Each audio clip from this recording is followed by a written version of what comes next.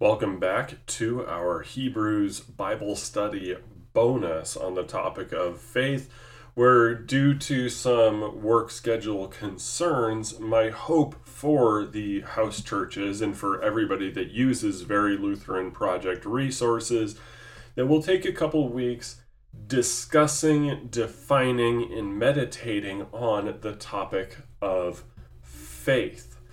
This way we can have a good understanding of what the author of Hebrews is saying when we spend week after week discussing Hebrews chapter 11. Now, to help me, because I am extremely strapped for time, I have recruited the Venerable Dr. Martin Luther to help us out with his words on the topic of faith. In part 1, Luther discusses the definition of faith as a confident assurance on the word of the Lord that we will stake our lives in.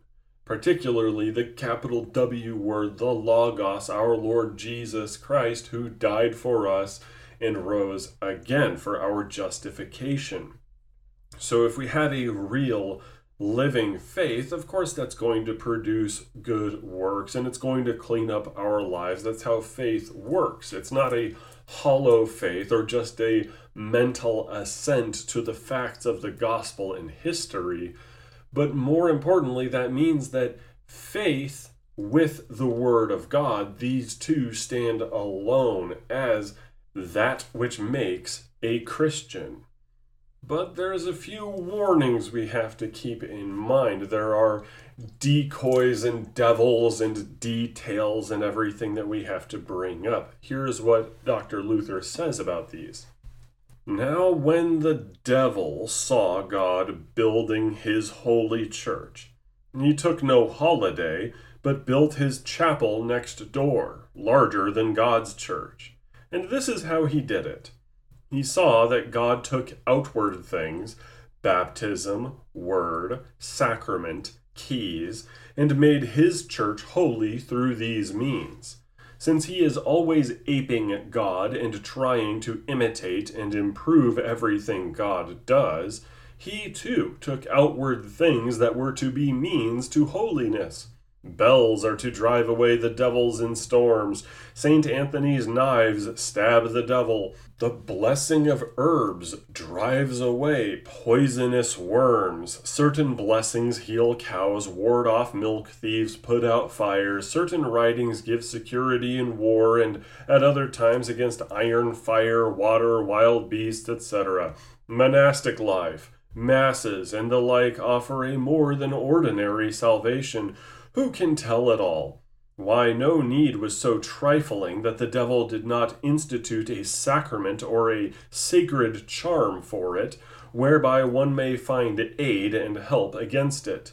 Besides, he has also had prophets, seers, and wise men who have been able to reveal secret things and restore stolen goods. Oh, he is equipped far more than God with sacraments, prophets, apostles, evangelists, and his chapels are far larger than God's church. And he also has far more people devoted to his holiness than God has. Moreover, people believe more easily and more gladly in his promises, in his sacraments, in his prophets, than in Christ's. He is the great lowercase g God of the world. Christ calls him Prince of the world in John 12:31, and Paul speaks of him as the quote-unquote God of this world, 2 Corinthians 4:4. What is Dr. Luther getting at? Well, the idea is the devil will try to set up decoys for your faith. You become a Christian. Wonderful. Then you look at the Hall of Faith in the book of Hebrews and you go, yes, I want to be like these great men and women. And then the devil says, oh, but here I have a tassel, a magic tassel blessed by a priest for you to hold forever, and that means you're going to heaven. If you believe something like that, is your faith on Christ? Is your faith on your Savior who died for you and bled for you? Absolutely not. At that point, you're trusting in your little magic tassel, your little talisman that you're holding. We need to be aware that there will always be an attempt to get us to place our faith in something or someone else than Christ, or to try to add things to our faith. Oh, I trust in Jesus and my works for salvation. Oh, by all means, I trust in Jesus for my salvation, but also I trust in this saint and that saint and the Mother of God and the priests who pray for me and the monastic life, etc., and so forth. The thing about salvation is it is in Christ alone. We are saved by Christ alone, through faith in Christ alone. Sola fides in solo Christo. You cannot have faith alone without Christ alone. Continuing on then, we understand that we need to be careful. He says, although you do bear the great names of Christian and child of God, you dare not imagine that he will spare you even though you live without the fear of God and think it protection enough to glory in the name Christian. To be sure, the world judges according to the person, for she does not punish all alike, but spares those who are friendly, wealthy, beautiful, learned, wise, and powerful. But God looks at none of this. It is all alike to him, no matter how great the person may be. Thus he struck dead the son of King Pharaoh in Egypt, as well as the son of the poor miller. Therefore the apostle would have us expect such judgment from God, and would have us stand in fear, that we may not thus presumptuously glory in the title of Christian, and rely on it as though, because of it, he would make greater concessions to us than to other people. For in former times this notion deceived the Jews, who boasted that they were Abraham's seed and God's people. Scripture does not differentiate according to the flesh, but according to the Spirit. It is true, God had promised that Christ would be born of Abraham's line, and that a holy people would descend from him. But it does not follow from this that all who are born of Abraham are children of God. He has also promised that the Gentiles should be saved, but he has not said that he would save all Gentiles. In other words, we cannot rest on our laurels by saying, I am a Christian, therefore I can do anything I want. I can live how I want. I don't have to actually believe in anything. Oh yeah, I said the sinner's prayer and I got baptized at a Billy Graham concert. There we go. I can just tell people I'm a Christian even if I'm doing black magic or visiting hookers or gambling on the regular or getting drunk every night, etc. and so forth. All of that stuff is an ugly piece of evidence that you're not what you say you are when you call yourself a Christian. And it doesn't matter how you look outwardly to the world. What matters is your inward, true faith in our Lord Christ. And that is why, even though it is active, and we do love God above all, and we do love our neighbors as ourselves, because God has granted us faith, it is still a personal matter, as Luther writes.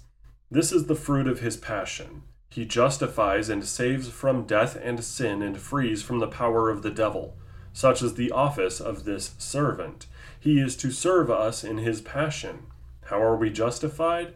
How and in what way do we come by the fruit and the purpose of this work? In no other way and manner than by its soul or the knowledge of it.